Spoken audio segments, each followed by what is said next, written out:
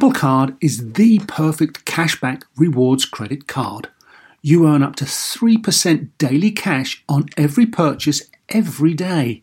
That's 3% on your favorite products at Apple, 2% on all other Apple Card with Apple Pay purchases, and 1% on anything you buy with your titanium Apple Card or virtual card number.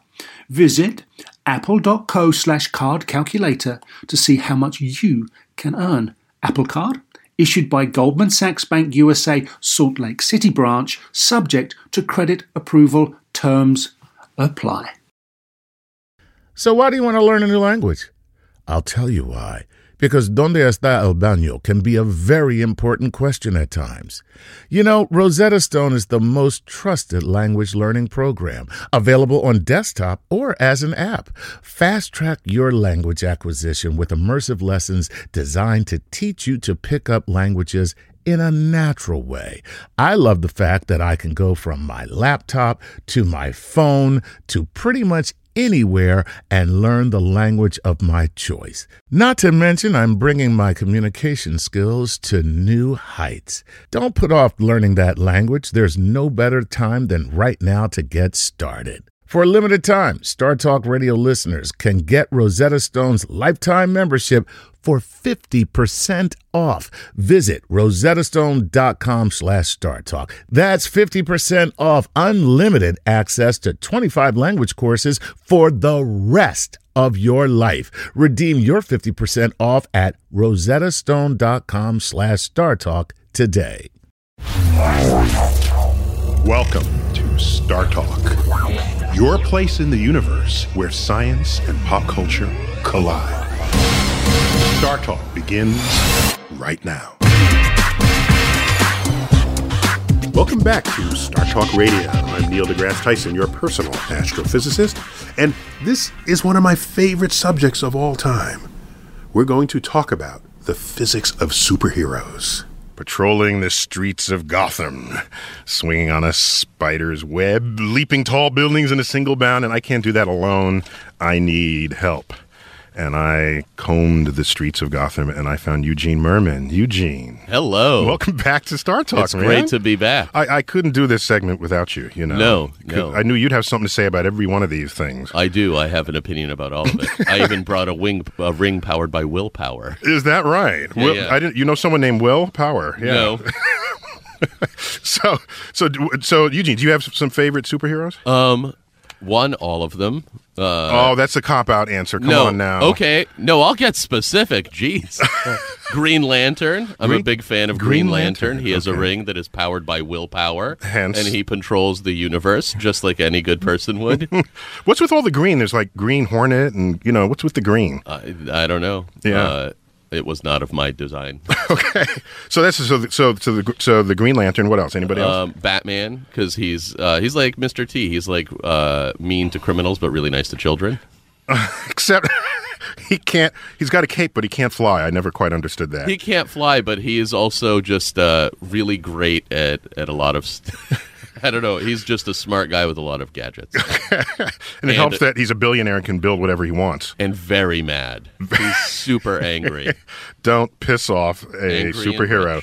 So we're going to explore all different features of superheroes. Some that they're born with, some that they're genetically engineered to have, other features that are acquired by technology. There's no end to this subject. In fact, I don't see how we can fit it all into one show. I don't even know if that's possible. Maybe we won't stop. Maybe at the end of the hour we will just keep recording. Somebody's going to cut us off.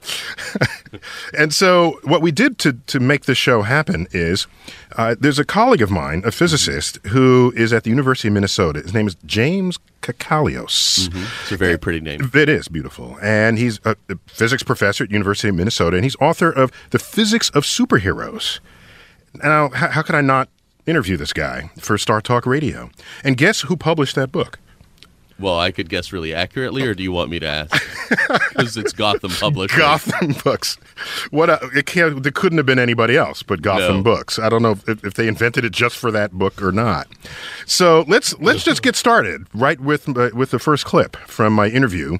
We had met up in Los Angeles at a conference, and I pulled out my microphone and grabbed every minute I could of his time. One of his favorite superheroes is the Flash. Oh. Flash goes really fast through the atmosphere, but that could be bad if you don't have like heat shields and things. Yeah, well, he breaks the Speed Force or something. So let's find out. From the point of view of teaching physics, the Flash, who can run at super speed, is a great How character. fast does the Flash run? I never knew. In some cases, he's run faster than the speed of light. In one story, he found that as he was trying to run at the speed of light, he was going slower and he was becoming heavier. Oh, they're invoking some relativity there. Those who know Einstein's special theory of relativity know exactly why the Flash was getting heavier. An alien was shooting him with a gravity increasing ray. But if you took it out of context, it was a beautiful illustration of Einstein's principle. What accounts for Flash's speed? I don't remember. Oh, he was struck by lightning and doused with chemicals at the same time. And rather than suffering any type of neurological damage, he obviously gained the ability to run at super speed. And rather than dying. Exactly, yes. The ability to run at super speed, the interesting thing when you look at it from a physics point of view, there's a host of other secondary powers that you need if you want to fully run at super speed. For example, you need to be able to have super acceleration or super deceleration, because otherwise you only be able to start running at, say, 32 feet per second, and it would take you a while to get up to... What you're saying is you can't accelerate faster than gravity allows you to. Correct, yes. Okay. Now you also need to be able to overcome air resistance. Wouldn't some of them just burn up moving through the air that fast? Exactly right. In fact, in one issue of The Flash, he's still able to run at super speed, but he lost his ability to ignore the air resistance, and so his power was limited because if he ran too fast, that's exactly what happened. So that's one where whatever his version of the heat shields would be, or his version of how he can part the air. Absolutely. That's right. So Pushing the air out of the way. At least they thought about that problem. And as a kid reading this in the 60s, I was actually embarrassed because I knew that meteorites burned up in the atmosphere, and it never occurred to me that the Flash should also be burning up. Now, you know you have a geek on your hand when he's upset with himself for not judging Flash correctly after having already known that meteorites burn up in the atmosphere, Eugene. Yeah, it's true. You know about... But meteorites can't access the Speed Force, so there's the flaw there. Clearly, that's the problem. So, Earth plows through anywhere between 1 and 300 tons of meteors a day. Really? Yeah, this is how much debris is just hanging around the solar system, left over. And we just vacuum it up. That sounds like it's a lot of weight compared to a human being or a truck, but it's really small compared to Earth. So Earth just brushes this off. And some of them are big enough to make it all the way down and not completely burn up. If you find them, then we call that a meteorite. And so if you want to get your vocabulary straight. I do. And so what happens is they're going 10 miles per second. That's really fast. And then they slow down coming into the atmosphere. That energy, kinetic energy, has to go somewhere. And you don't lose or gain energy for free. And in the case of the meteorite, in the case of the space shuttle, all that energy speed gets converted to heat. And in the space shuttle, it dissipates it with the tiles. In the meteorite, it goes back into the meteor, shooting through the atmosphere, and it burns up, and you see it as a beautiful shooting star at night. Oh. Is that beautiful? That is really pretty.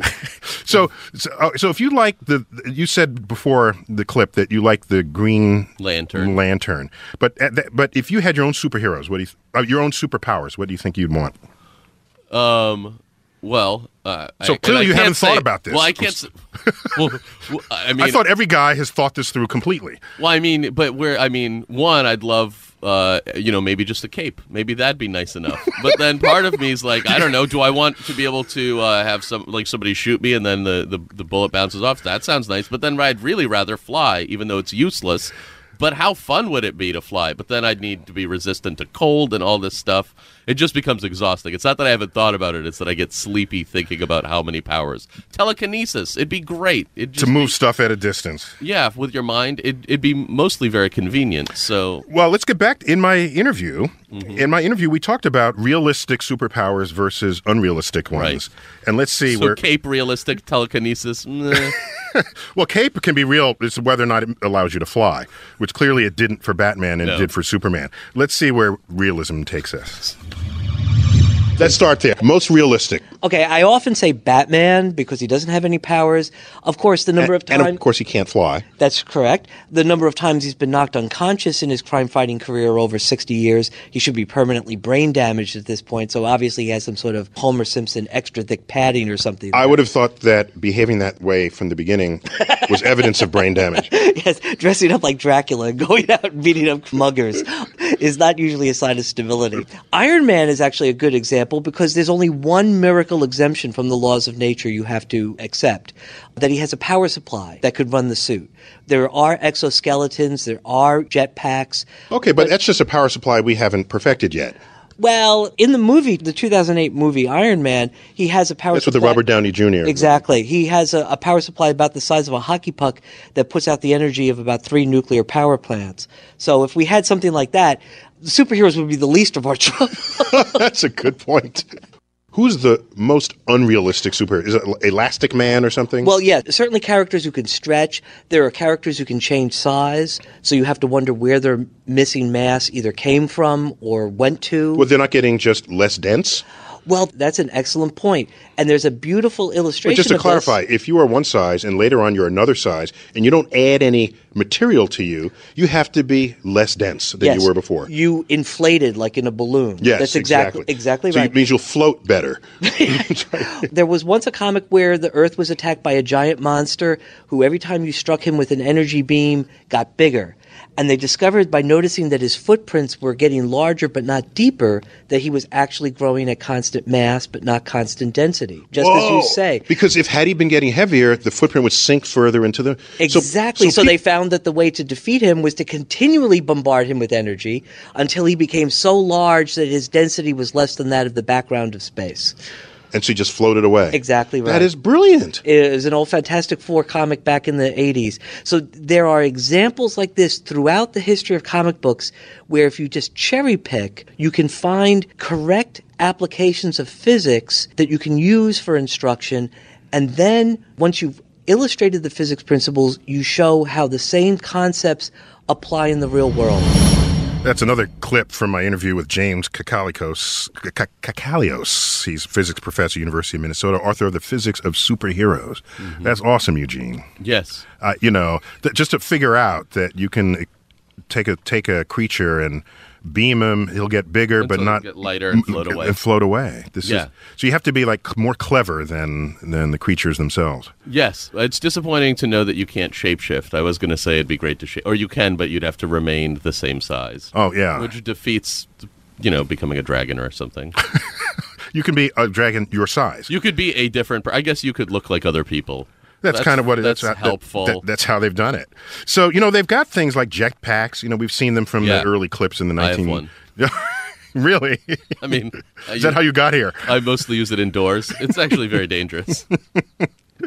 And you can get one. It costs like $100,000, and they seem really unstable to me. I'm gonna do a Kickstarter for a jetpack. and if you troll YouTube, videos, first they all look like people are doing things that'll just kill you. But among the categories of those that might kill you, you've got people testing out jetpacks. And, this was the future we all imagined we'd be living today. Yes, we'd take our Zeppelin and then jump out of it in our jetpack, and then we'd be at work. Are you disappointed? I don't know. I don't think I'd like to be able to fly, but I don't think I'd like to fly by setting myself on fire. Or almost. So there's another side of this we can get to spend some more time on later. There's the mixture of technology and biology that goes on inside the body. The cyborgs, basically. And we can talk more about that later in the show.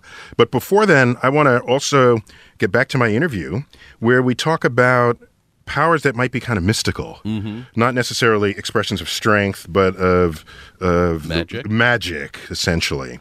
And in this clip, we talk about Wonder Woman and some of her mystical powers. Wonder Woman was an Amazon princess, which explained how strong she was. She had a lasso of truth that, if she wrapped it around you, compelled you to speak truthfully. Interesting fun fact, Wonder Woman was created by Charles Molson Martin, who was the co-inventor of the polygraph machine. And really? So the polygraph is the lie detector. The co-inventor of the lie detector gave Wonder Woman a lasso of truth. She also had these bracelets with which she would deflect bullets that were fired at her.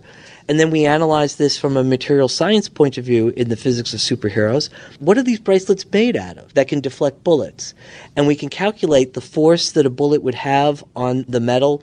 In order to not deform the metal. Exactly. If it hits it. And cold rolled steel would probably be strong enough. Is that right? So Amazonian metal is apparently nothing fancier than very hard steel. What they could have had access to easily. Yeah. Of course, her wrists don't snap, so she's still excessively strong. But she's quick enough to aim her bracelet into the path those reflexes. Of the bullet. Yes, that's exactly right. Okay. I'm glad that she's fighting for our rights in her satin tights. What's that? Eugene Merriman. You know, I wonder, so here we have Wonder Woman. Making you tell the truth by wrapping a lasso around you. But of course, if she was a guy, she would have just pummeled the person. Well, she can do both. She has both a strong and gentle touch. Oh, that's what it is. That's how you make that happen, man. So we're coming up to the end of our first segment. When we come back, we have much more of the physics of superheroes when we return.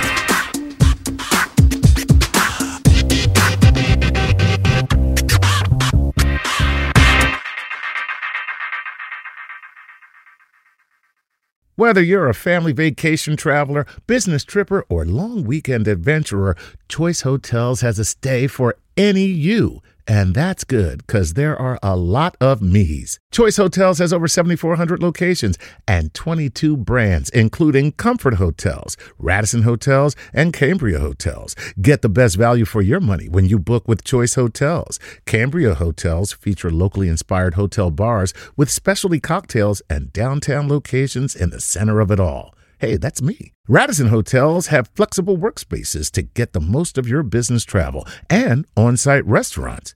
That's me too. And at Comfort Hotels, you'll enjoy free hot breakfast with fresh waffles, great pools for the entire family, and spacious rooms. Hey, that's me too.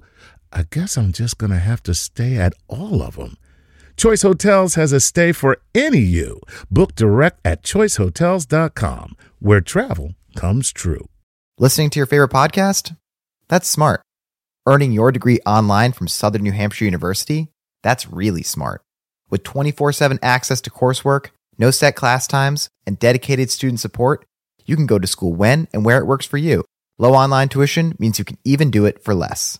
And dedicated student support means we'll be with you from day one to graduation and beyond. Join a community of learners just like you. Go to snhu.edu today to start your free application. Pulling up to Mickey D's just for drinks? Oh yeah, that's me. Nothing extra, just perfection and a straw. Coming in hot for the coldest cups on the block. Because there are drinks. Then there are drinks from McDonald's. Mix things up with any size lemonade or sweet tea for $1.49. Perfect with our classic fries. Price and participation may vary. Cannot be combined with any other offer. Ba-da-ba-ba-ba.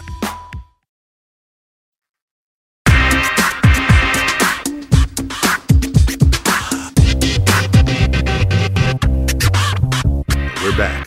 We're talking about the physics of superheroes with one of my favorite comedians and who's also my co-host, Eugene Merriman. We've been listening to clips of an interview that I conducted with Professor of Physics James Kakalios, author of The Physics of Superheroes. He works out of the University of Minnesota. And in this segment, I'm going to bring in, because all of life is not just physics. In fact, life is also... Name one other thing. I think every now and then you got to tip your hat to the biology that goes on within life. So we snared a biologist. He was walking around the streets of New York a couple of days ago, and we found him. Lee Silva, professor of molecular biology and public policy at Princeton University. And he's a specialist in genetics and its impact on human personality. And he just thought about how just genetics and technology, and he's formally trained in biophysics. Mm-hmm. So Lee, welcome to Star Talk Radio. It's good to be here, Neil. Yeah. Hi, Eugene. Hello. So you're here. You're going to just jump in whenever we say something either incredible or credible. Sounds good. Could you make a genetic potion that I could drink and become magic? Well, I think every guy wants a genetic potion that's going to make him attractive to women. Right? No, I won't. Yeah, I don't want that. I want to be able to fly or jump in, like to the second story. Like I don't even need to leap the whole building. That's pretty modest request. Yeah, give me the powers to jump 20 feet in the air, into a building. I don't even mind hitting it if I'm okay. Well, not at our weight. That's the problem. Right. So what I like are those superheroes that they started out normal and then something happened to them and then they have some new biological power. And I think the most famous in recent times, based on the popularity of the movies, is the Spider-Man series, Spider-Man. And so I had to talk to my man about Spider-Man and find just what he says about him, because what a unique set of properties this guy has. And let's find out what he tells us. In the 2002 film Spider-Man, Sam Raimi decided that having Peter Parker make his own webs technologically seemed a bit far-fetched, and so he had the webs come out of his wrist because he didn't want it to come out of any other body parts that spiders normally extrude their webbing like from. Out their butt or something, right? Yes. That would be a different movie, wouldn't it? It would be a different movie, but it might be hard to get it rated PG.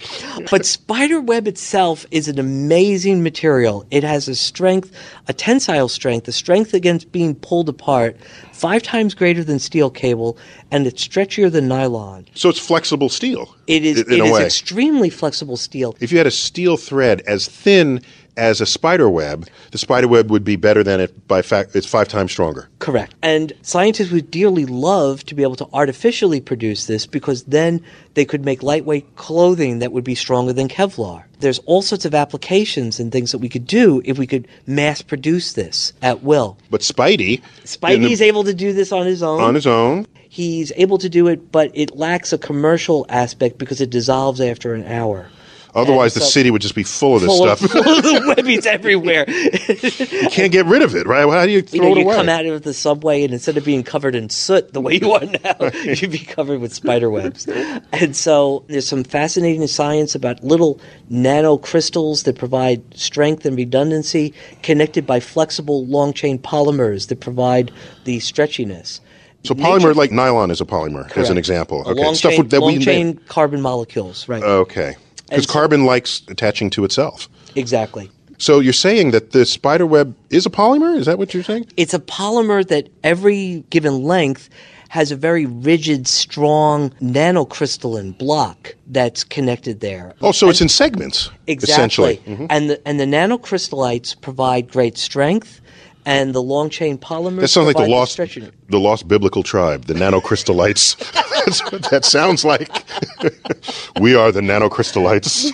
They were lost because they were so small. We couldn't see them. So, let me ask you, Lee. Yes. Our molecular biologist at large. Do you think that because we have greater sort of access to or at least the future is a little closer today regarding molecular genetic engineering, do you think these superheroes are more realistic to us, those that have these sort of these genetic alterations that are within them? Well, we understand what spider webs are made out of, these special proteins that evolved in these little insects to allow them to walk around in thin air, apparently. Our problem is that our weight, our basic weight is too high to develop a material that would do that. But we could probably secrete spider webs for whatever it would be worth. Can't wait. So, do you have a plan for your next experiments? Humans secreting spider. What you're saying is a spider is, however strong the spider web is, it's certainly strong enough for a spider, right. But it'd have to be much, much thicker to hold up a human being. To hold up you or me, it would have to be much, much thicker, and then it wouldn't be a spider web. Spider-Man does admittedly have significantly thicker webs. Yes, but admittedly, yes. So it is. So are you saying that's realistic? We could make this stuff. Actually, it's a physicist who have to tell me whether or not it could hold. What you're saying is, weight. Since some biological creatures in the world can make spider webs, in principle, there's nothing that prevents humans from acquiring that same talent. Exactly, and in fact, anything that any biological creature does that is special could, in theory, be incorporated into a human being. So, for example, Daredevil can see the world in sound reflections because he's blind. Right. And he can see the world, and, of course, bats do that. Exactly. So he'd make a good bat. Right, and in theory, we could create that kind of phenomenon in man, although our ears would have to be very, very large. Right. Now, there are other features of superheroes that are really kind of unrealistic in the world of what is real and unreal among superheroes, like elasticity, like, Plastic Man and all this. Right. Well, I actually wanted to say something about the elasticity. That's not totally unrealistic to a small degree. There are actually people who have elastic skin. I've seen that. Ooh, they're creepy people. But yeah. couldn't they reach their arm across a room to get a soda pop? Not that elastic. Not that elastic. And can they turn their entire body into like a trash can that would fool you on the street? or as in the what's the Disney movie with the superheroes? The Fantastic Incredibles? The Incredibles, where Elastigirl becomes a parachute. Exactly. Yeah, see, that'd be useful if you fall out of an airplane. Right. Let's go back to my interview with James Kakali. I can't get his name right. James Kakalios, because he talks about these stretching talents that superheroes have. You have Mr. Fantastic of the Fantastic Four. And remind me, what could he do with his body? He could stretch it into any shape. He had elastic powers. He had the same powers as Plastic Man. Plastic Man stretched his body into any shape.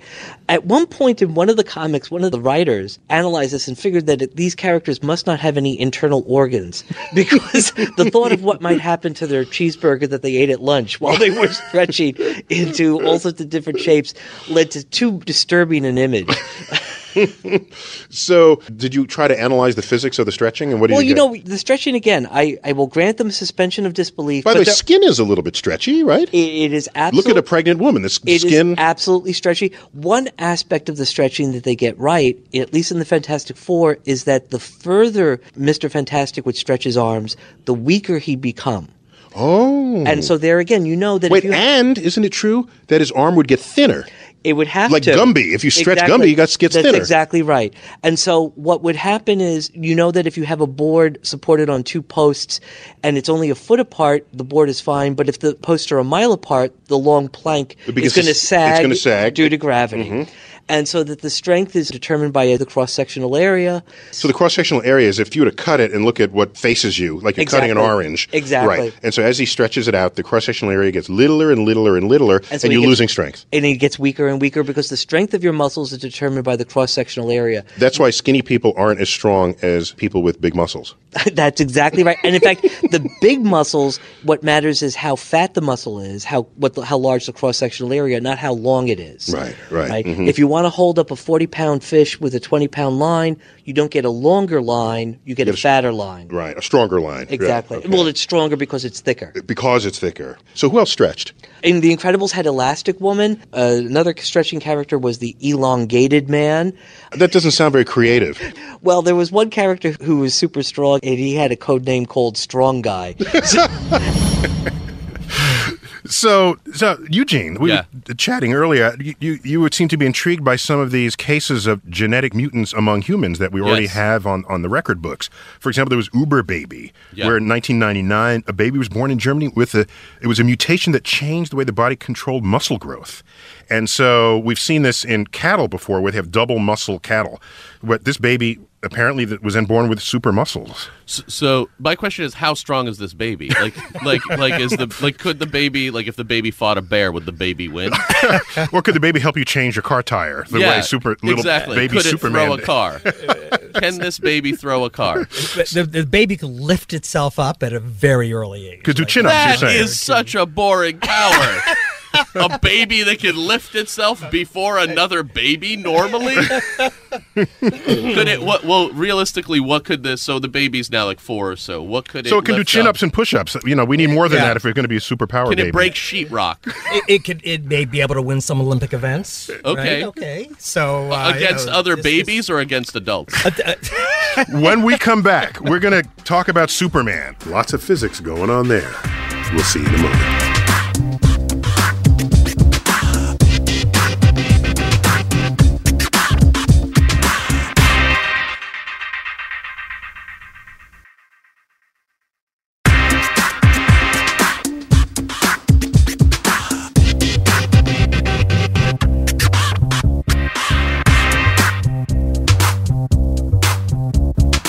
Talk Radio. We're talking about superheroes in this special episode. If you're going to be a superhero, you got to have strength. So let's go back briefly to my interview with James Kakalios and talk about the strength of superheroes and where that comes from and where it's going. Clearly, you have the Hulk, you have Superman, you have Thor. In some cases, you have Spider-Man, people who don't seem to have very large muscles and yet are extremely strong. They got away with that one because they said a spider has high strength relative to its legs. Right. Yes. The other side of strength is when you look at characters who can shrink and still be able to punch with like the same force as a normal person. Who would that be? Well, Ant-Man. Okay, I missed that round of comics. Ant-Man? Ant-Man, there was a character. Who thought this up? Stan Lee. Ant-Man. Ant-Man who could shrink down to the size of an ant. Oh, and then have the strength ratio that ants have. That must be it. Well, because ants, you've seen ants hauling sandwiches off your picnic. Not a whole sandwich, but you've seen an ant pull an entire potato chip down the alley. Yes, absolutely. Of course, ants do this in a very different way. They have an exoskeleton. They have their structure. So they're juicy on the inside and solid on the outside. Exactly. They're constructed in a very unique way, which shrinking a person down to the size of an ant wouldn't necessarily buy you. Okay, so Ant-Man, they gave him great strength. They gave him strength. But informed by the biology of an ant. The other thing is, if you look at it, sometimes he's able to do things that aren't that far off.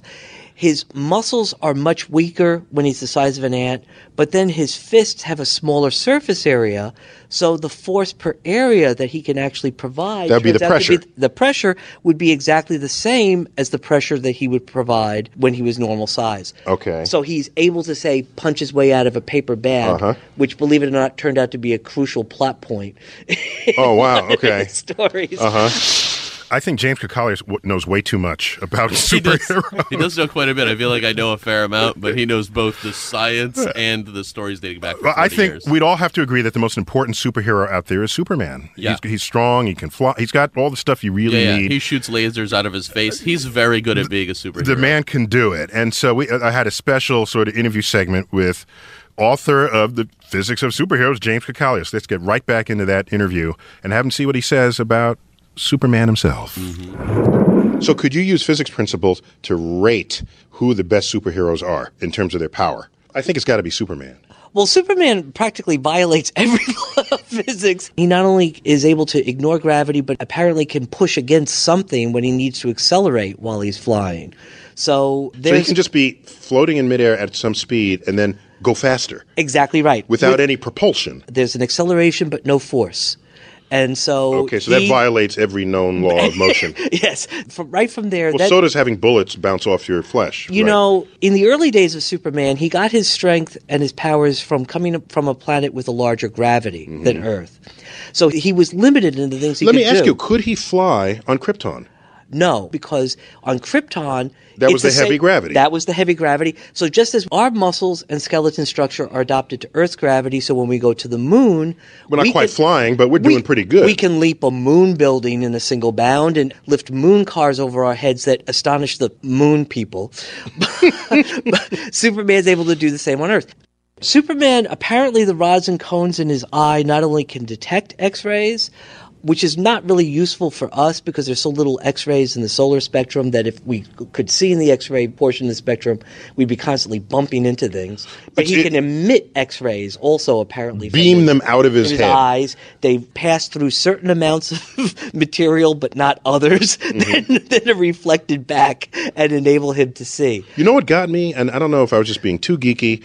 In the original Superman movie, the one with Christopher Reeve, he's up being interviewed by Lois Lane in her penthouse apartment. And she says, "You have X-ray vision? What color underwear am I wearing?" He says, "Oh, I can't. I don't know." So you don't have? No, because she's standing behind a lead planter. All right. So then she drifts away, and he says pink or something. I forgot the exact color. It is pink. It is pink. Oh, so you knew. You remember?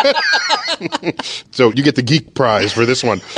So if he has X-rays, how's X-ray going to? It's not going to see the color of her panties. No, that's the X-rays would go right through the panties. Exactly right. He could basically check out her pelvic bone. Her pelvic bone, the marrow in her pelvic bone. Right. And the other notion that lead and only lead blocks his X-ray vision.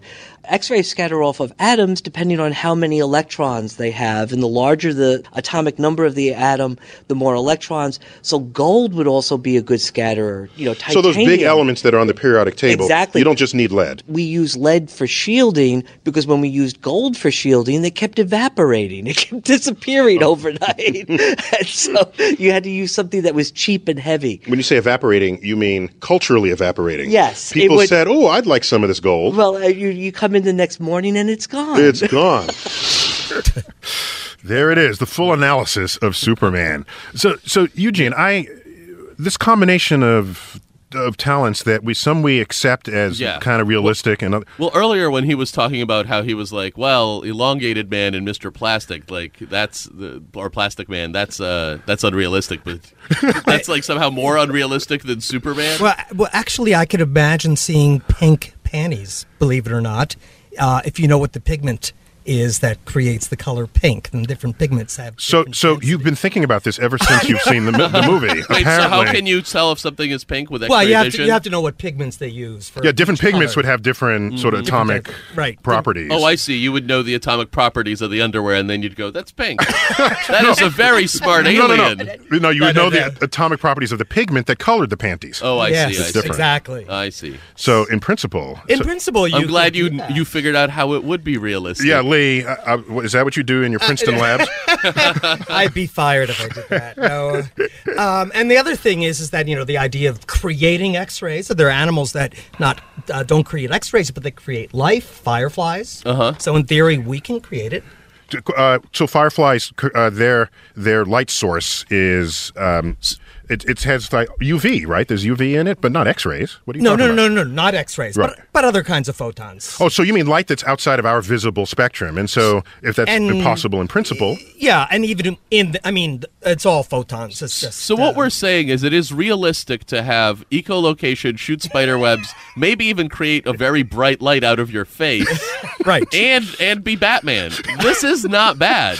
The fact and be superhumanly strong if you can be born with double muscles or remove the gene or Lee Silver, yes. You're professor of molecular biology, Princeton University, and it sounds like you're a fan of all the various physical properties that the animal kingdom possesses.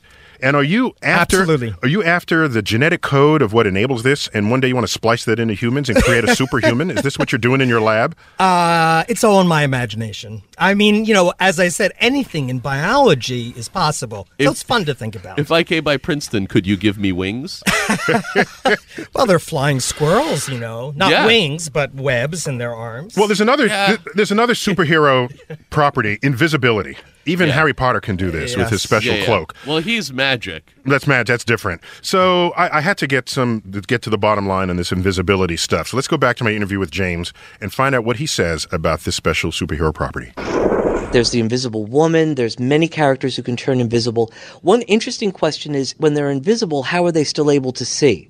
Because if light is passing through their body and not interacting, or bending around their body and not interacting. Visible light, yes, exactly right. If you could see with radio waves, we'd be completely invisible, because radio waves can pass through your body. Absolutely. And in fact, this is how I think that the Invisible Woman can see. You've analyzed this. I've thought about this much more than I probably should. The reason we could see anything is that the atoms and molecules in our body absorb and then re-emit light in the visible portion of the spectrum. Right. If she's able to shift that transition point into the ultraviolet portion of the spectrum, then the visible light would pass through the same way the visible light passes through a window. Oh, yeah, window. Exactly. Sure. Right? But ultraviolet light would now be absorbed. Okay. And so, presumably, if this is how she turns invisible, then she's blind to visible light, but can see the ultraviolet light that is still present in significant quantities. So that must be quantities. how she does it. The next time I see her, but of course, the question is, when is the next time you see the Invisible Woman? So in modern times, there are actually ways of becoming invisible. So, for example, glass is fundamentally invisible. Right. That's why we make windows out of it. So this notion of being invisible is not so foreign. Right. It's not so technologically out of touch with our capacity to understand. Right. In fact, your building is invisible to radio waves and most microwaves. That's why your cell phone can ring indoors and annoy performers on stage. Cell phones don't see the walls. Cell phones rays, the microwaves, they just pass right on through. I feel like this has given me a lot of hope for becoming a superhero. I feel like we're like, if I could figure out a way to turn to glass. So what they're working on now is a kind of material where the light enters, it hits your front, but then gets passed around the side of you and comes out coherently on the other side. So that if you're looking at that beam of light, you never knew that it actually went around your body girth to get to you. And as far as you're concerned, you're seeing straight through you. But you have to be really narrow for that to work. Well, it depends on how good the optics is in the curved light properties of the material that they put together. We've got to take a quick break, but more Star Talk when we return.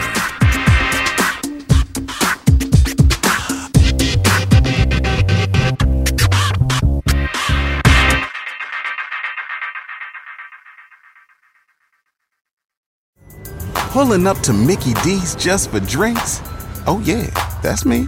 Nothing extra, just perfection and a straw. Coming in hot for the coldest cups on the block. Because there are drinks.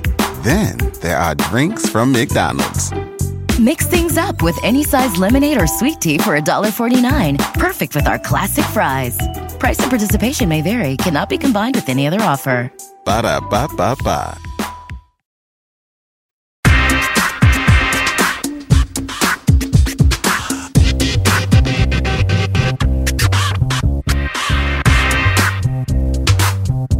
This is Star Talk Radio. Welcome back. So do you want a cape?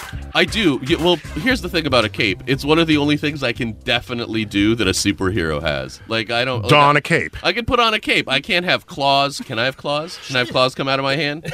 According to Lee, any other creature on Earth that has claws, he can hook you up with one day genetically engineered. Can some come out of my hands? We could put tissue on that does that, sure. Tissue? Not Kleenex. Yes. Oh. He's a biologist. I see. Biological tissue. Sure, that grows claws. Great. I can have... Well, so basically, first step, I can get a cape. And I can be fireproof. We've actually done some research on capes. Mm-hmm. Oh. Yeah, movies have. And so there's no better expert than Edna on capes. You know Edna? Yes. You do? Incredible. Yes, here she goes. Let's find out what she tells us about capes and superhero powers. Something classic, like Dynaguy. Oh, he had a great look. Oh, the cape and the boots. No capes. Isn't that my decision? Do you remember Thunderhead? Tall, storm powers. Nice man. Good with kids. Listen. November 15th of 58. All was well, another day saved, when his cape snagged on a missile ring. Thunderhead was not the brightest bulb. Stratogale, April 23rd, 57. Cape caught in a jet turbine. You can't generalize about this. Metaman, express elevator. Dynaguy, snag on takeoff. Splashdown, sucked into a vortex. Knock it! Capes are bad, Eugene. Hey, are there capes that can make you invisible? Not. You mean are there in the government? Yeah, has the government made stuff that can make people seem invisible? I'm not authorized to answer that question. Next. Are there invisible tanks? What's invisible? I'm not authorized. What exists that's sort of invisible? Invisible airplanes. I don't know, Eugene. I don't know. You made me ask you. I asked you earlier and you said ask me on air, and now I asked you and you're like, I don't know. To embarrass me. I am not authorized to divulge that information. All right. My access to top secret information. So there might be invisible capes and invisible tanks, and there might not, which is what I already knew. The question is, if I knew about one, would I tell you? That's the real question. Would you not just tell me? Would you tell the world? You know what else we've got going there? There's like people who change the temperature of things. That's kind of weird. Yes, Oven Man. Let's go back to the final clip of my interview with James Kakalios, author of The Physics of Superheroes. Just see what he says about ice. Find out. We had Frozone. How does he do that? Right. Also, there's a character, the X-Men Iceman. They have ice powers, and it's described by their being able to change the local temperature around them so that what they're just doing is then freezing the water vapor that is present anyway. And so they're not creating That's how they can make ice. These crystals there. They're not creating ice. They're lowering the temperature around them. So whatever's there freezes in place. Exactly right. So if you put them out in, say, the desert, their powers would be greatly reduced. Because there's not much moisture in the desert. Exactly right. And frozen sand is not that interesting. No, it isn't. Of course, there was Iceman, and even Frozone would sometimes make these ice ramps that they would, skate up. Mm-hmm. And frequently the ramps would be supported on the ground, and then they would become very long, and the character would be out at the end way beyond the center of mass of the ramp. And in one comic, Iceman, in an informational page to the readers, said, "Did I just hear a wise guy physics major ask what's keeping this up?" What? Yep. And he said... He's talking to you. He was talking to me, and he gave an answer I cannot argue with. Imagination. Oh, that's a cop-out. Oh, my God. So there it is, Eugene. Imagination makes it all happen. That's right. And James, in your biophysics labs, what role does Lee, in your biophysics labs, what role does that play? Imagination's everything. It's everything. You have to imagine things before you can discover them in what exists. Spoken like a true scientist on the frontier, right? Not doing just what everyone else has done. Science is art. Stepping where no one has stepped before. This superhero concept has worked its way into culture, and there are people. There are reports of bands of people donning masks and capes and tights, trying to stop crime in various cities. There's one that caught my attention in Seattle. Quote, superhero by the name of Phoenix Jones prevented a carjacking in January of this year, complete with he's got a mask, he's got tights, and he's one of 8 members of the Rain City superhero movement. What does that even mean? Do they work in conjunction with the police there? Or are they wanted like Batman? But yeah, you have to be wanted, otherwise it's not sexy, know? Well, at what point does that turn into being a vigilante? To be creepy vigilante. And there's a turf battle there between the police and the vigilantes. So, I guess on some level we like the idea of superheroes protecting us, having special powers. I happen to really like the movie with Mr. Glass or something. Yeah, what was the name? Danger Train. The train. I forget. It had Bruce Willis in it. It did, and he was sort of magic. Invincible. Unbreakable. There we go. I like that one because he was just There's so many people listening going, Unbreakable. But I'm glad we got to it. Trying to slap me through the radio waves there. So, I as a kid, I wanted to be a superhero. I felt the urge to want to save people who were disenfranchised or taken advantage of. And I didn't know if that was just me or other people. It had to be plenty of people because the genre is hugely popular. Right. And it's fun to think about the science of it. I think it's fun to be helpful, but it's also fun to be magic. Yes. So, part of it is I'd love to help people, but mostly I'd like to be able to jump from one building to another and be like, that worked. So you want to have superpowers, but not actually save anybody. I would totally, if I had superpowers, save people, but I bet it would be an exhausting responsibility. That's what they don't say in Spider-Man. We got to wind down. Eugene, I want to thank you for coming back on the Star Talk Radio. You do great comedic work. And Lee, thanks for coming on the show. Oh, you're very welcome. Our biologist at large. We have to call you again one time. Sure. Yeah. You've been listening to Star Talk Radio. I'm Neil deGrasse Tyson. And as always, I bid you to keep looking up.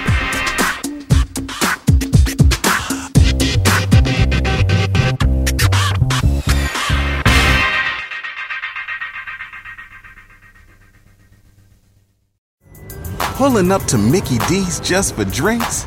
Oh yeah, that's me. Nothing extra, just perfection and a straw. Coming in hot for the coldest cups on the block. Because there are drinks. Then there are drinks from McDonald's. Mix things up with any size lemonade or sweet tea for $1.49. Perfect with our classic fries. Price and participation may vary. Cannot be combined with any other offer. Ba-da-ba-ba-ba.